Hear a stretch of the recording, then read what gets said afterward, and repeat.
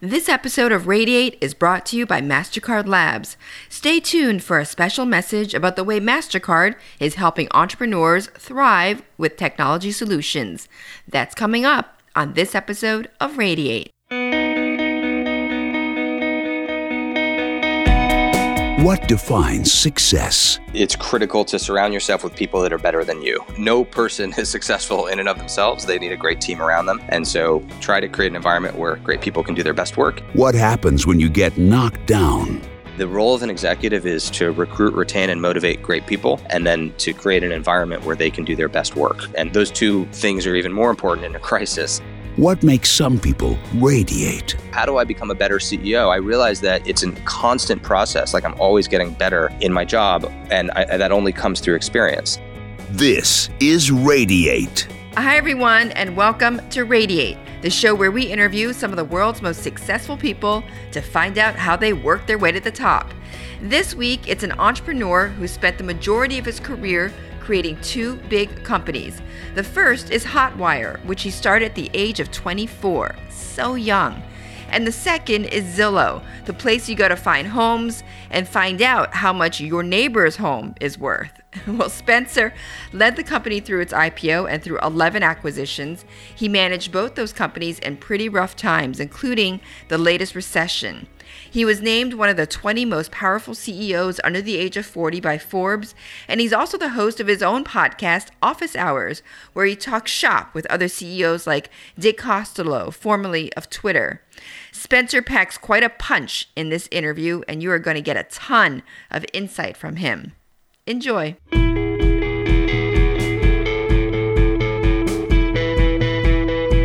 So Spencer, great to have you on Radiate. I'm very excited to speak with you. Yeah, same here. Okay, so Spencer, I know a lot of people know you, of course, as as the CEO of Zillow, and they of course know Zillow. But tell us a little bit about how you got here. I mean, you're so young to be at the position that you are. I mean, what was your secret? Thank you. I mean, look, I've been very fortunate. I'll start by recognizing that. I started in investment banking straight out of college. I was at Goldman Sachs as an investment banking analyst in M&A, Right. which is a great place to start. But I wasn't really that keen on staying in banking for a variety of reasons, and I wanted to do something more entrepreneurial. I moved to San Francisco, and I started working at a private equity firm called TPG Capital. And then at TPG, we came up with this idea for Hotwire, which was to start an airline industry-owned consortium competitor to Priceline in the discount travel space.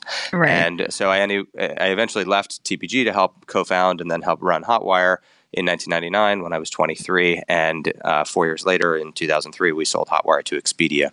So it was off to the races in technology and startups, and my first startup was Hotwire, and then in 2005 I helped start Zillow, which was my second startup. It's incredible because you make it sound so easy, but it was hard, right? I mean, tell me the hardest moments. It was very hard, and in particular Hotwire after 9/11 was particularly hard. We did a down round. We had layoffs. It was grim. Nobody booked travel practically for 6 or more months. Right. And and it was very, very difficult. And at Zillow in 2008, during the financial crisis, it was very difficult to be right in the epicenter of everything that was melting down in the world, from housing, mortgage finance, online advertising. I mean, 2008 was a grim time to be running a startup. So there were certainly hard times at both companies, to be sure. In both cases, the companies really bound together during those difficult times, and the people that stayed through those difficult times had sort of a survivor's bond, and worked incredibly hard to see through the vision, and and both companies were successful as a result. Well, absolutely. And I just want to take a moment just to pause on that, though. I mean, because you did run companies, or you have run companies through some pretty big crises.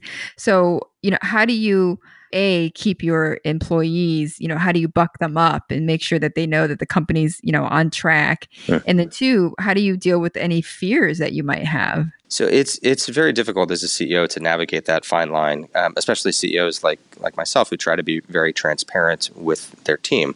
Right. And so, I try to walk that fine line between being honest about the situation, but also being optimistic, but not unrealistic. So I do have to give a fair amount of thought to which audience am I speaking with right now? So an executive might choose to be even more vulnerable and transparent with his or her executive team, for example, than with the whole company. But people see through things pretty quick, especially now.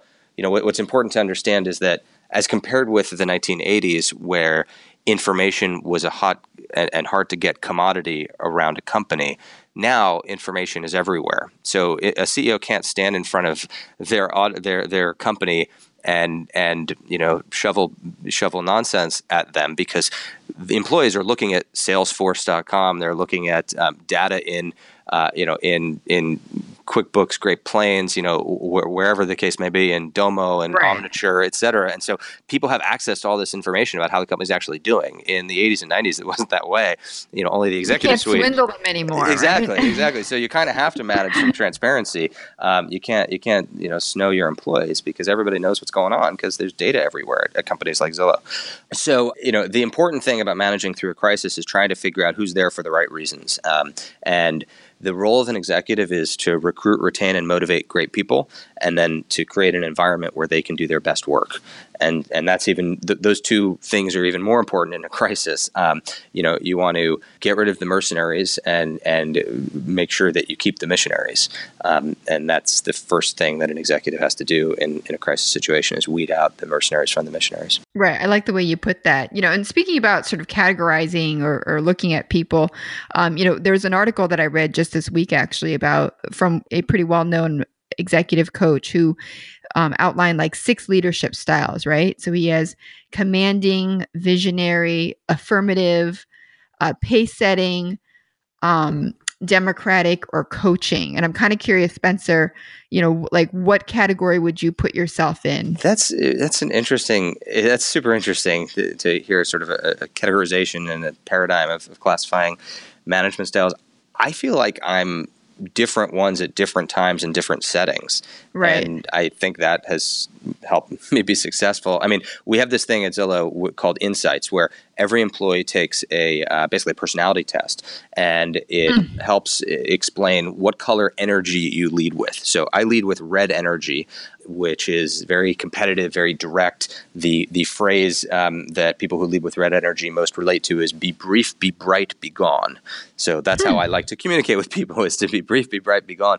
And it's very different from people that lead with yellow energy, who have a very sunny, happy disposition, or people who lead with cool blue energy, who are very analytical and quantitative, and green energy is different as well. Anyway, the reason that we do this at Zillow, the reason that we actually tell everybody to take this test and then classify themselves based on it and make it available for everyone to see. So you can look on our corporate intranet and you can see, any employee's insights color block, it's called, and then we give them these little physical blocks to put at their desk, is because we want people to adjust their communication style based on who they're communicating with. So, for example, if I have to deliver news to somebody who leads with green energy, that's somebody that really wants to be involved in things and really wants to be, sat down and have things discussed, and they want to be part of the decision-making process. That's very different than someone who leads with red energy, who's just get to the point, just tell me what I need to do, I'll go do it, I'll do it well.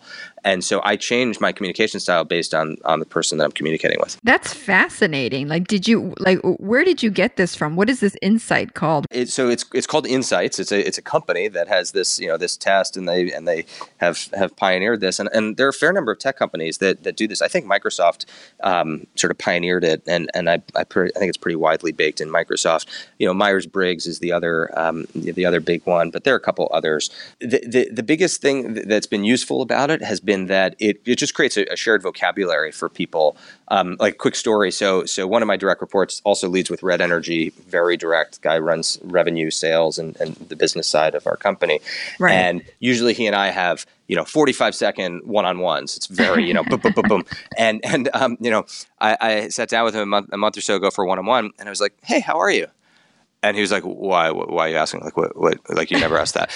He's like, he just immediately detected like small talk. He's like, what is going on? Yeah, like there's not usually small talk in this relationship, right? And so we just both kind of had a laugh about it, and it was clear that it was a red talking to a red, and it was uncomfortable. And anyway, so it's kind of created a shared language for these types of communications. And do you find that like there are certain personalities though that do rise up to the top as leaders? Or That's a great question. One of the when we were trying to decide whether to roll this out broadly, one of the concerns that we had was, well, what if we conclude that you can only get ahead if you lead with a certain type of energy? Is that Exactly. appropriate? Because we actually want diversity of personality of these different energy levels, and so we have data all over the place on this issue. And the answer is, fortunately, that there are plenty of people at all levels that lead with all different color energies, and so it hasn't that hasn't been an issue, but it was something that I worried about.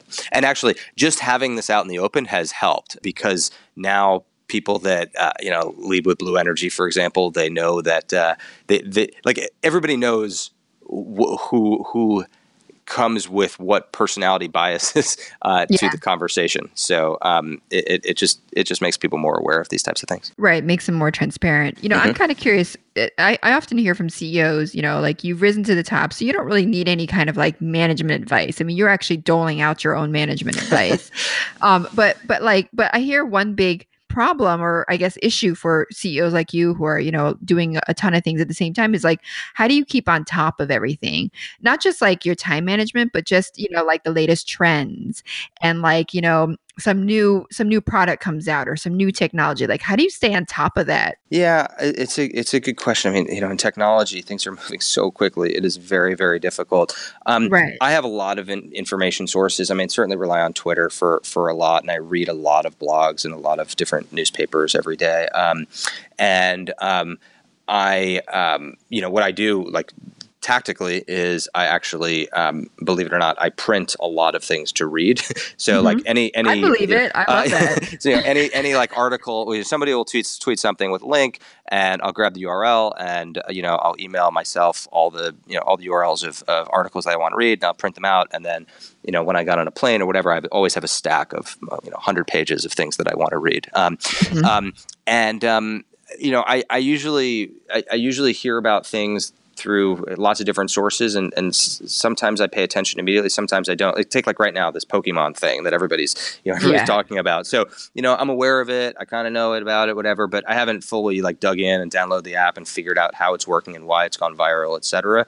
I'll probably give it another week or two and sort of see what happens, and then when I'm ready to go in, I go deep. Like, so Okay. Snapchat right now, like, I was aware of Snapchat for the last 2 years or so, kind of sort of paying tangential attention. A month ago, I said, you know what, I'm going to get serious about Snapchat. I sat down with somebody here who was a subject matter expert on Snapchat, and then I went all in, and now I'm using it, and I'm living and breathing it. I'm fully all in. In another couple of weeks, I'll decide if I'm going to continue to use that platform. But that tends to be how I learn and stay on top of new things. And why did you go all in into Snapchat?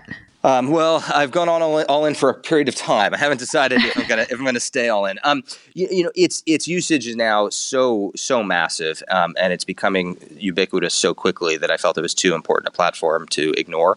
And I'm still not quite sure about it. I mean, I get it now. I understand. I'm no longer like the typical person in their 40s who's like, I don't get Snapchat. I get Snapchat now. I understand it.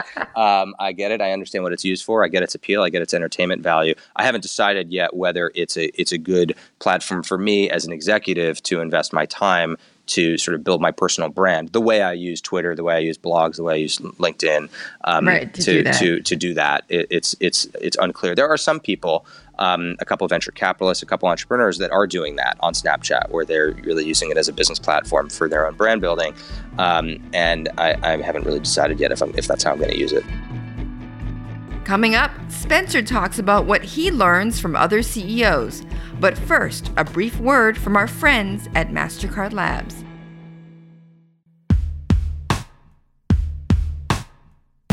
This episode of Radiate is sponsored by MasterCard Labs.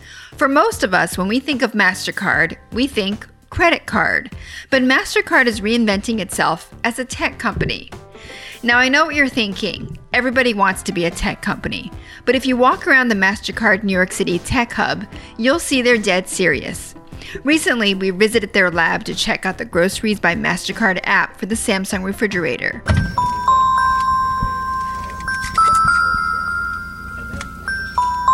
That's the sound of the fridge, which has a big TV screen on it that basically makes you feel like you're at the fast food drive-thru while foraging for that last piece of pie. Here's MasterCard Labs' Jeannie Hai. This refrigerator was actually developed with Samsung with MasterCard Labs, and we worked with their Tizen operating system to integrate the Fresh Shopping app here. And essentially, you can order from Fresh Direct and ShopRite, multi-merchant shopping, but one single checkout. The refrigerator and the app were unveiled this year at the Consumer Electronics Show with partner Fresh Direct. Here's Lisa Clodney Johnson, Vice President of Brand Marketing and Communications at Fresh Direct. Working with MasterCard has been just a wonderful experience for Fresh Direct, very collaborative. The refrigerator is just unbelievably cool. You've got this enormous TV on the front of your refrigerator. And I don't think unless you are in front of it, that you really understand how that experience really comes to bear. And that's Betty DeVita, Chief Commercial Officer at MasterCard Labs. She's also helped start the Women's Leadership Network at MasterCard. We believe very strongly in partnerships, and we understand that really finding the right partners not only help us collaborate, but bring together assets that in today's world are impossible to curate on your own. So, if you're a tech company looking for a partner, think about MasterCard Labs.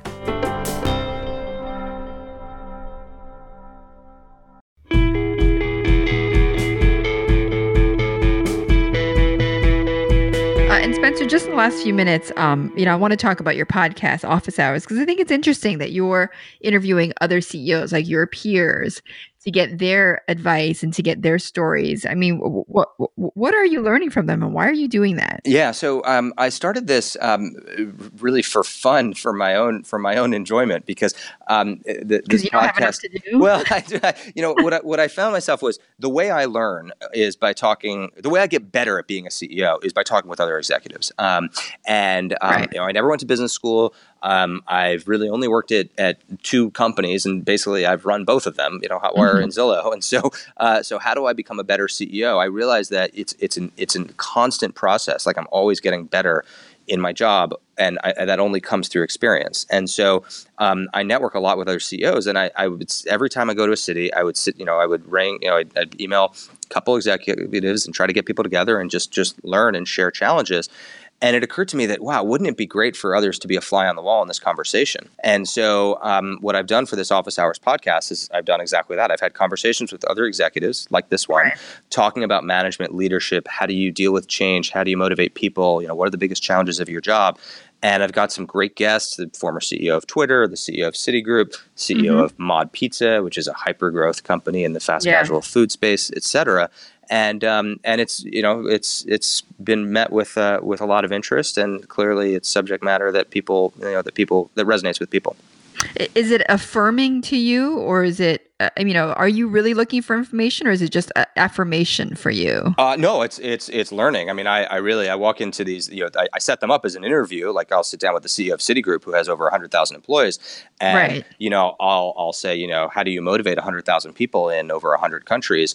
And it's not just because I think it would make an interesting question or discussion in the podcast. It's because I really want to learn that. I really want to know for my own edification, because Zillow's at over 2,000 employees. Soon we'll be at 3,000 and 5,000. And as we scale, I want to learn how he does what he does. How he does it, right? So it's totally selfish. And I figure, why don't I just include a microphone and see if others can learn from it too?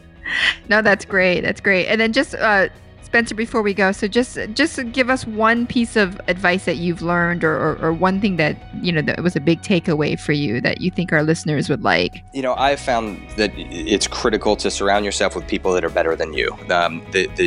No person is successful in and of themselves. They need a great team around them, and so try to create an environment where great people can do their best work, and people want to work with people that they like. So it's important to be likable and approachable and transparent. And that is competency is not a substitute for likability, and competency is not a substitute for team building. The team is much more important than any individual's competency. That's it for this week. To learn more from CEOs and other leaders, head to radiateinc.com, where you can not only listen to the podcast, but you can also watch our Radiate videos and register for premium offerings. And don't forget, sign up for our newsletter. You'll love it. You can also find our podcast anywhere: iTunes, Stitcher, Google Play, SoundCloud, anywhere you want, you can listen to our podcast. Thanks for joining, guys. See you next week on Radiate.